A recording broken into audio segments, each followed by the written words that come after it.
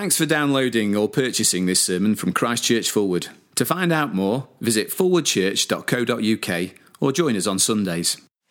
When Jesus had finished washing their feet, he put on his clothes and returned to his place.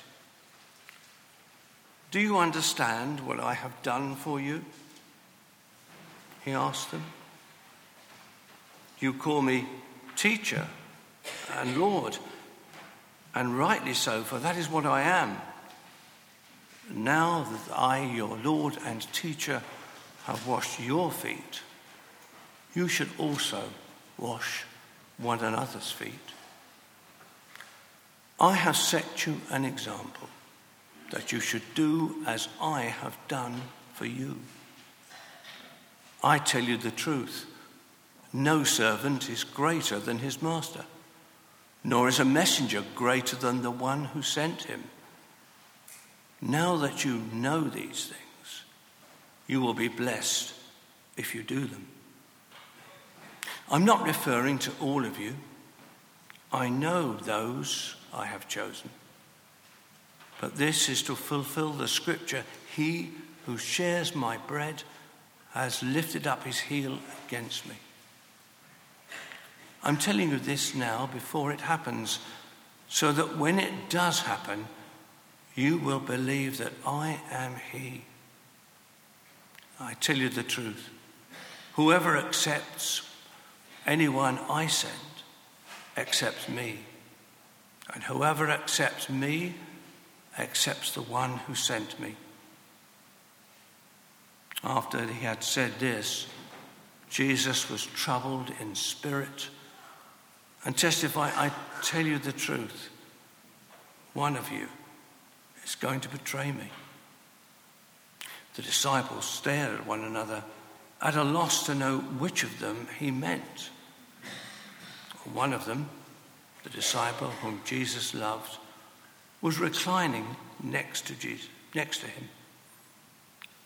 Simon Peter motioned to this disciple and said, "Ask him which one he means."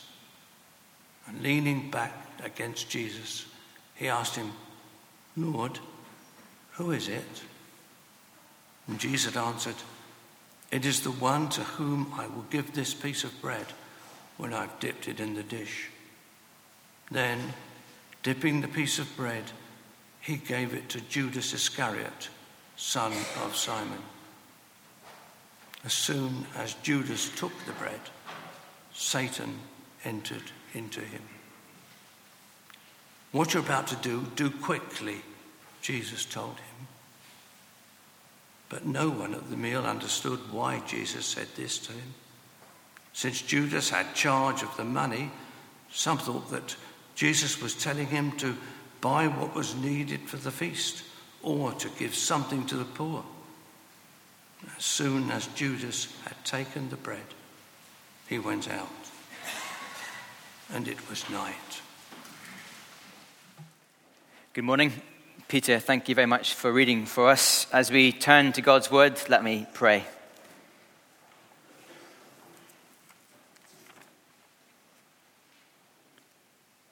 Father, we thank you for the marvelous love of our Savior. We thank you that he was willing to come and to wash us clean by dying in our place on the cross. And as we think again about his love and what it means to follow his example this morning, please would you help us to walk in his footsteps, we pray. In Jesus' name, amen. There is an advert on TV at the moment, so maybe you've seen it. It's from a well-known rice supplier. I don't want to name any names this morning, but let's call them Uncle Benedict.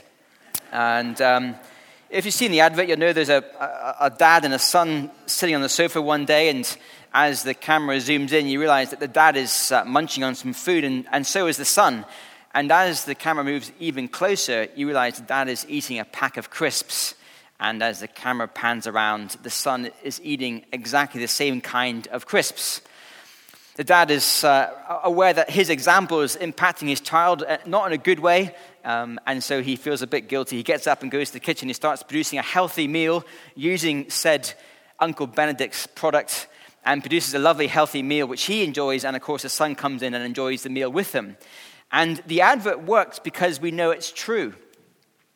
Children copy their parents. You see that a parent eats junk food, the child eats junk food. The parents eat healthily, the child eats healthily. That's how it works, isn't it? The dad supports a certain football team, so the son.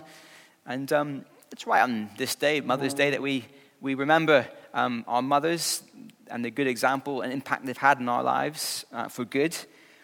Of course, it can be a scary thing as we grow up and realize that actually we do copy our parents. I realize that I buy the same car as my dad, and I find that I make the same comments and insights about life as my dad, which is a scary thing. And also, I've got my dad's sense of humor, which is also a scary thing.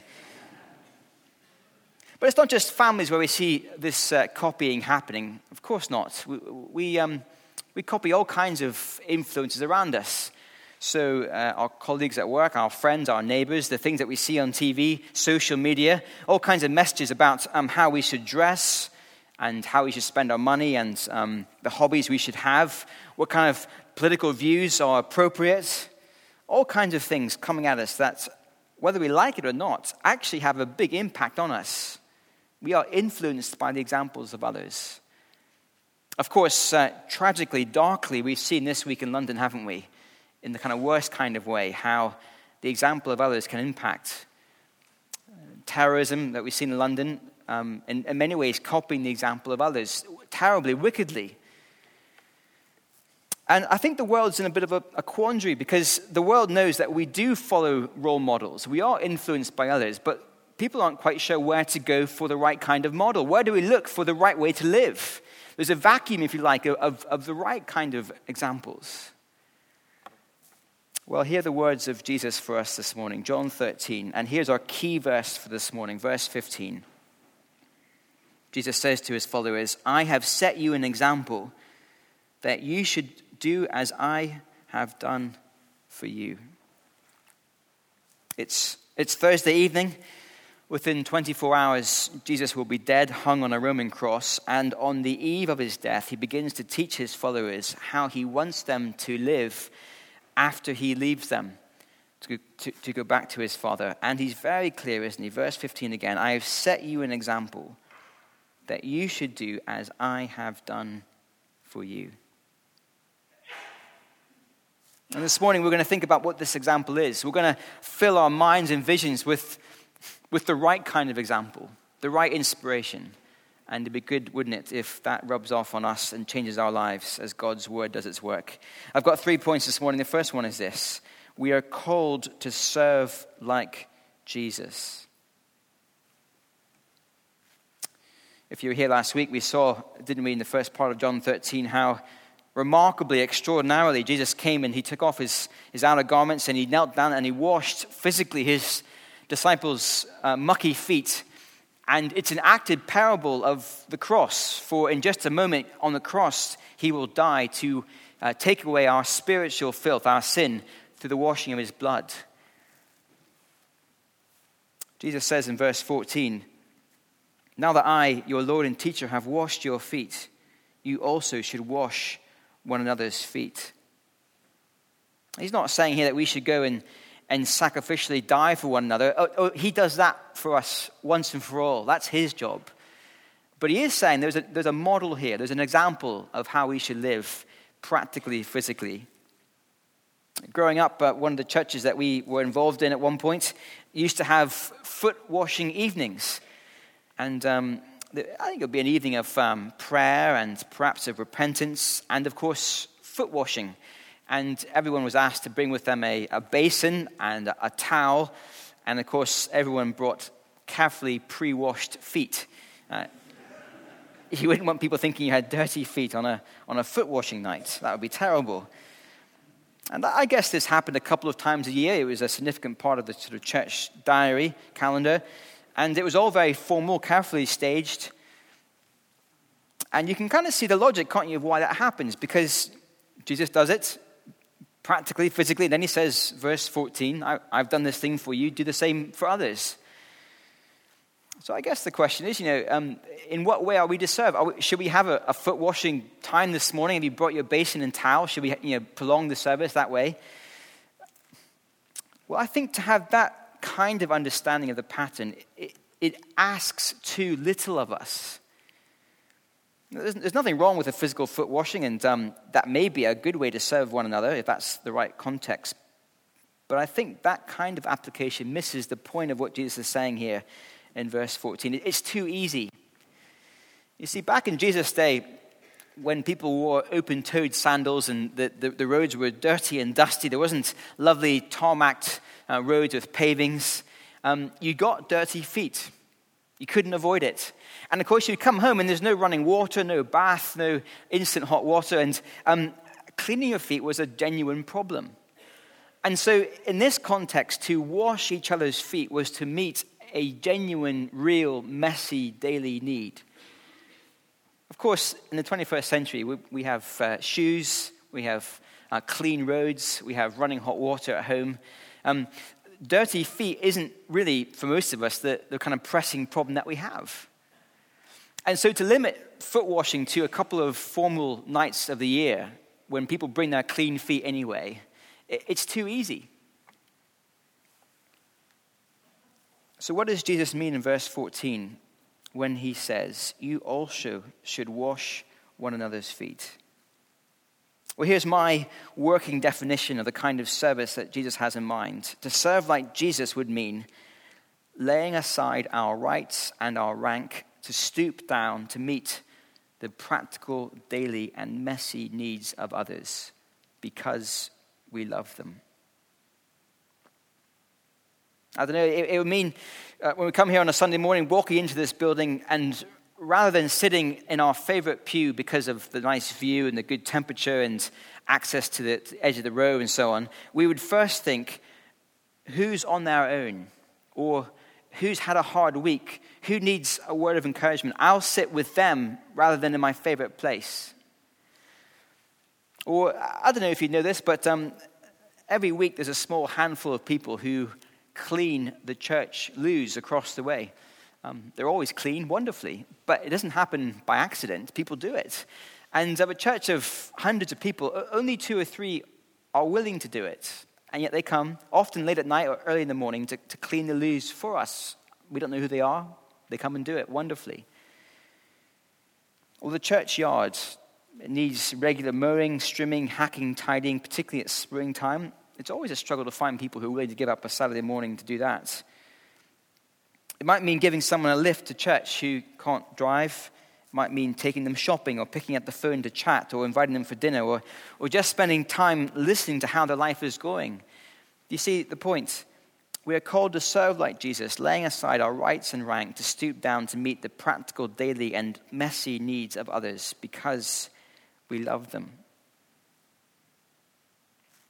Of course, if you're anything like me, then we're tempted to serve, but to serve so that others notice what we're doing. If you've ever been hoovering and somewhere public, it's tempting just to prolong the hoovering moment, just in case someone might come around the corner and notice you hoovering. So you just string it out a bit longer. Pete, you're hoovering. Isn't that tremendous? Thank you for hoovering. That's not the kind of service that Jesus has in mind here. It's not about impressing other people. It's about humbly serving because we love other people. We are called to serve like Jesus. And so before we move on this morning, here's our first question for us to consider. We might want to consider it over lunch today or in our small group this week. Here's the question. Where can I start serving other people in a costly and humble way?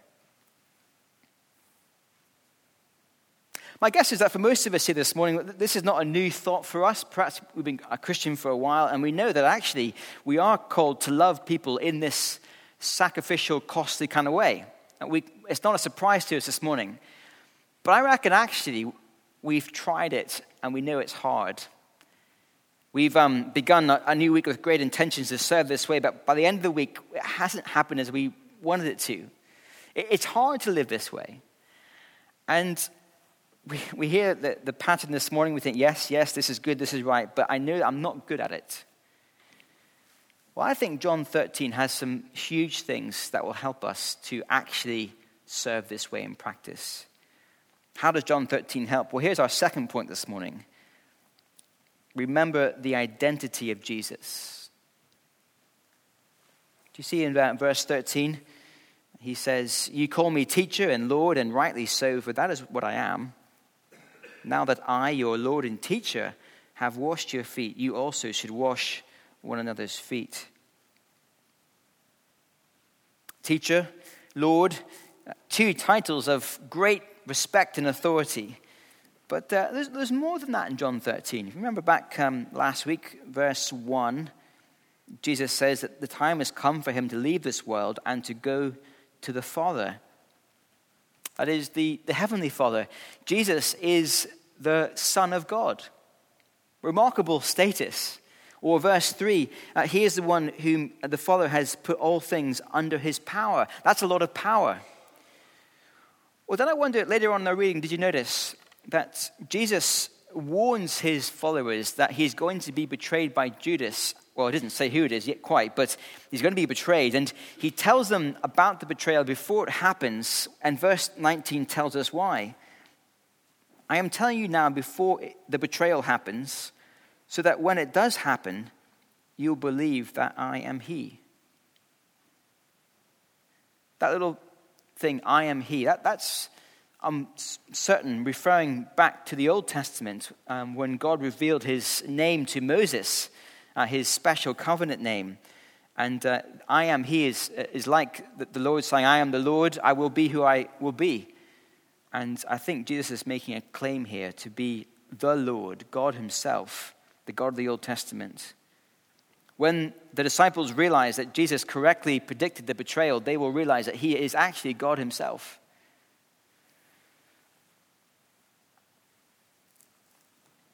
And so as we come to John 13, we see that Jesus is the truly great one. The greatest status, the greatest power, the master of history, surprised by nothing, in charge of everything, God himself, yet stooping so very low to serve. Remember the identity of Jesus. And this helps us to serve, doesn't it? Because if Jesus, this great and glorious one, if he was willing to step so far down from his mighty place of glory to serve in a low and costly way, then surely we should be willing to, in a smaller way, step from our place of right and rank to serve others. Or do we think that we are greater than Jesus? So here's a second question for us this morning, one to bat around afterwards.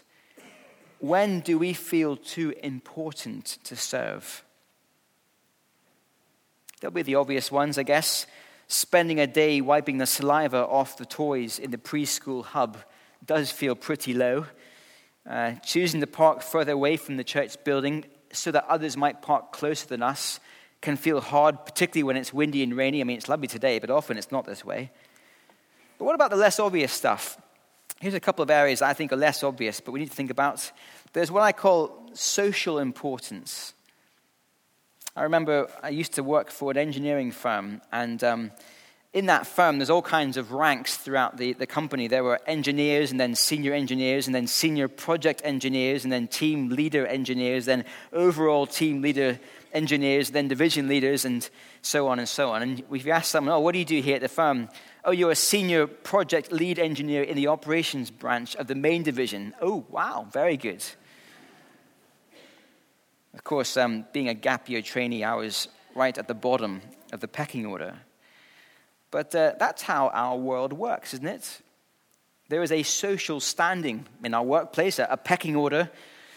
But there's a social standing away from work as well. The way that we dress and look after ourselves, the way that we talk, our accent, our humor, our age, the kind of people who are naturally drawn to us, all these things kind of place us within a pecking order. And so when we walk into a room at a party, perhaps we look around the room, we're scanning to see who else is there, and we kind of have a sense of where we belong in the pecking order, and we end up speaking to people that we think we deserve to speak to. But to humbly serve would mean to lay aside the pecking order. It would mean the managing director coming and speaking to the trainee. It would mean going to speak to the homeless person, the smelly person, the awkward person, the quiet person, the lonely person. This is the pattern Jesus gives us, unless we think that we are greater than him. That's social importance. What about what I call diary importance? I think we notice this particularly in London, but I'm sure it happens elsewhere as well. If you try to see someone in London to arrange a coffee or something, and they open their diary and they thumb through it, and it turns out, lo and behold, the only free slot they have is in 3 weeks' time between 2:17 and 2:52 for 35 minutes on a Monday. And that's it. That's the only slot they have. Don't mishear me. It's not a bad thing to be busy. Many people are busy in wonderful ways. But when you hear that kind of response, oh, my diary is so packed, I just can't fit you in. There is, partly, isn't there a sense in which a busy diary can say to people, look, I'm in demand. People need me. I'm important. Look how busy I am. But also there's a sense in which our diaries can be full of things that are really just about us. So we can be busy with work, but actually the work is about trying to earn the promotion to increase our status or salary. Or our diaries can be packed full of the next triathlon training because we want to increase our image. Or they can be full of hobbies or networking. But in fact, these are all really about us. And I do wonder if we have time and space in our diaries for messy people, for people who have needs and problems. Now, please don't mishear me. I'm not saying it's wrong to be busy. And actually, here at Forward, there are many people who are brilliantly busy doing all kinds of things, both professionally and caring for people. And it's remarkable to see. Laura and I have been loved and cared for in many ways, and it's just brilliant. And I'm not saying to those who do work this way wonderfully to kind of try even harder. It can be overwhelming content. I mean, there are too many feet to wash for us to wash them all. I'm not trying to lay guilt on people. And yet it is right for us just to take time to look at our diaries. What is filling our diaries? Is it just about me? Or do we have time and space to lay aside our time to serve other people? For it will be costly and messy to do so. Remember the identity of Jesus. He was not too busy or too socially important to stoop down to serve us. Are we more important than Jesus? Finally, remember the people Jesus served. I think this will help us to keep on serving. Remember the people Jesus served. If you remember in John 13, in the initial context, Jesus is serving his 12 disciples. And how do they respond to the foot washing? Thank you, Jesus. That was remarkable. We're so grateful. No, that's not how they respond. They are put off by it. They say, no, thank you. You won't wash me. They don't understand.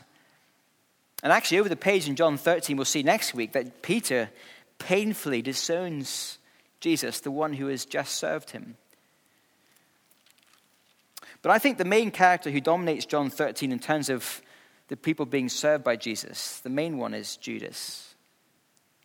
And I wrestled this week with why betrayal is such a big part of John 13. It kind of cuts through the whole chapter. Just look at how big a place betrayal plays in the chapter. Verse 2, we're reminded that Judas will betray Jesus. Verse 11, Jesus says that not everyone is clean, for Judas will betray him. Verse 19, Jesus knows before it happens that Judas will betray him. And then verse 26, Jesus clearly identifies Judas with the bread as the one who betrays him. You see 4 different and very clear reminders that a betrayal is coming. Why is it so prominent?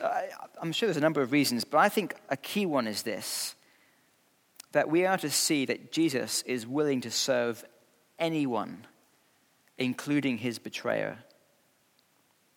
Remember, Judas was one of the 12 who would have been washed by Jesus physically at that last meal, served by Jesus, even though Jesus knew he was going to betray him. And then also remarkably, as the meal unfolds, something amazing happens. Let's pick up the story again at verse 21. After he had said this, Jesus was troubled in spirit and testified, "I tell you the truth, one of you is going to betray me." And I think what happens next is just majestic. I think it's extraordinary.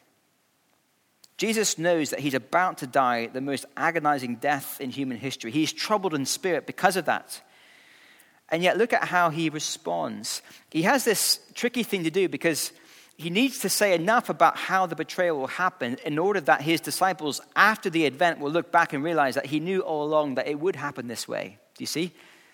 But if he says too much about how the betrayal will happen, and if he says in a way which they realize it's definitely going to be Judas, then you can imagine someone like Peter whipping out a sword and running Judas through. And that must not happen because Jesus will go to the cross and it will happen through betrayal. This betrayal must not be stopped. Do you see? Jesus has to be clear he knows what's going to happen without giving the whole game away such that it stops. And the way that he conducts himself under such extraordinary pressure, I think, is remarkable how he manages the meal. Verse 25, Peter says, "Lord, who is it?" Verse 26, "It is the one to whom I will give this piece of bread when I have dipped it in the dish." And sure enough, he gives the bread to Judas. Now, to us sitting here 2,000 years later, we're not in the room. We can't read the body language and the facial expressions. It does seem very clear that Jesus is saying, "It'll be the one I give the bread to, and oh, Judas, here's the bread." It does seem very clear it's Judas. But for whatever reason, Jesus knows that it won't give the game away. And sure enough, the disciples don't realize that what he is doing is pointing to Judas as the betrayer. Judas leaves. They don't know why. Give money to the poor, prepare a meal, but they don't get it. But what's most striking of all is that under this great pressure, Jesus, rather than giving Judas away, it would have been so tempting, wouldn't it, to say, "He'll betray me," knowing that it releases him from the cross. He doesn't do that. But also he gives Judas bread. And in that culture, to offer your guest a piece of bread was a sign of profound friendship and hospitality. And here is Jesus giving Judas a piece of bread, saying, "Here is friendship. I will serve you if you will let me." Of course, verse 30, "As soon as Judas has taken the bread, he went out, and it was night." You see, the kind offer is met with betrayal. Darkness comes as the Son of Man is about to be handed over. But through this whole chapter, we see Jesus willing to serve anyone up to and including people who would betray him. And so here's a final question for us this morning. What area of service am I considering giving up because of the way I've been treated? You can imagine it, Conchu, thinking, they've never thanked me. They've never noticed all that I did for them. They've never kind of pointed out how well I've served. They've let me down. You ever felt that way? Serving, family, perhaps this church family here, I don't know. Can I say, let's not take it personally if that happens. Let's not wallow in self-pity as if we are being singled out for raw treatment. For the Son of God was treated this way first, and far worse than we will ever be treated. I know I've let people down. I've taken them for granted. I've not thanked them as I should. And the reality is that this side of glory, this church family here, even though it's a brilliant church family, we will let each other down. We're not perfect. There'll be moments when we don't thank people when we should have thanked them. But if we wait to serve until the conditions are just right and the people are lovely, we might just be waiting to serve a long time. And to serve like Jesus puts ourselves into a vulnerable place. We open ourselves up to being taken advantage of. If we come to someone saying, "Look, I'll serve you with whatever it takes. I'm here to help. What do you need?" We are becoming vulnerable. People might take us for a ride. But when we remember that first Jesus served before he was betrayed, well, I think it helps us to keep going, even if we experience something of that betrayal ourselves. Just as we finish, I do want to say this morning that I found this very hard to prepare this week. It's been very challenging for me. This is a remarkable example to try to follow. And I've been rejoicing, and I hope you can this morning as well, in the thought that Jesus knows each one of us. And he knows how we've failed to serve, even this week, and how we will go on failing to serve in the future. And yet he has chosen to love us, even with our imperfect serving. And so let us rejoice that we have this wonderful teacher and Lord who has washed us clean from every mistake we've made in our service. But also let me finish by pointing out verse 17. This can feel very heavy this morning, can't it? But look at verse 17. Jesus says, "Now that you know these things, you will be blessed if you do them." Serving can feel like death at times, very hard. And yet Jesus says that this is the way of blessing. It is good for us to serve this way. Let's pray.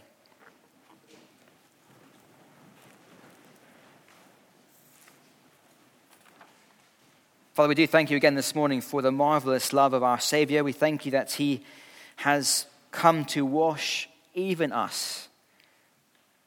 And perhaps we're aware this morning of how we have failed to serve as we should. We thank you even in that failure that you know, and yet you love us. Father, please, would you help us to fill again our minds, our hearts, our vision with this example of Christ. And please, would you help us to leave here today and to follow in his footsteps, sacrificially serving others, we pray. In Jesus' name, amen.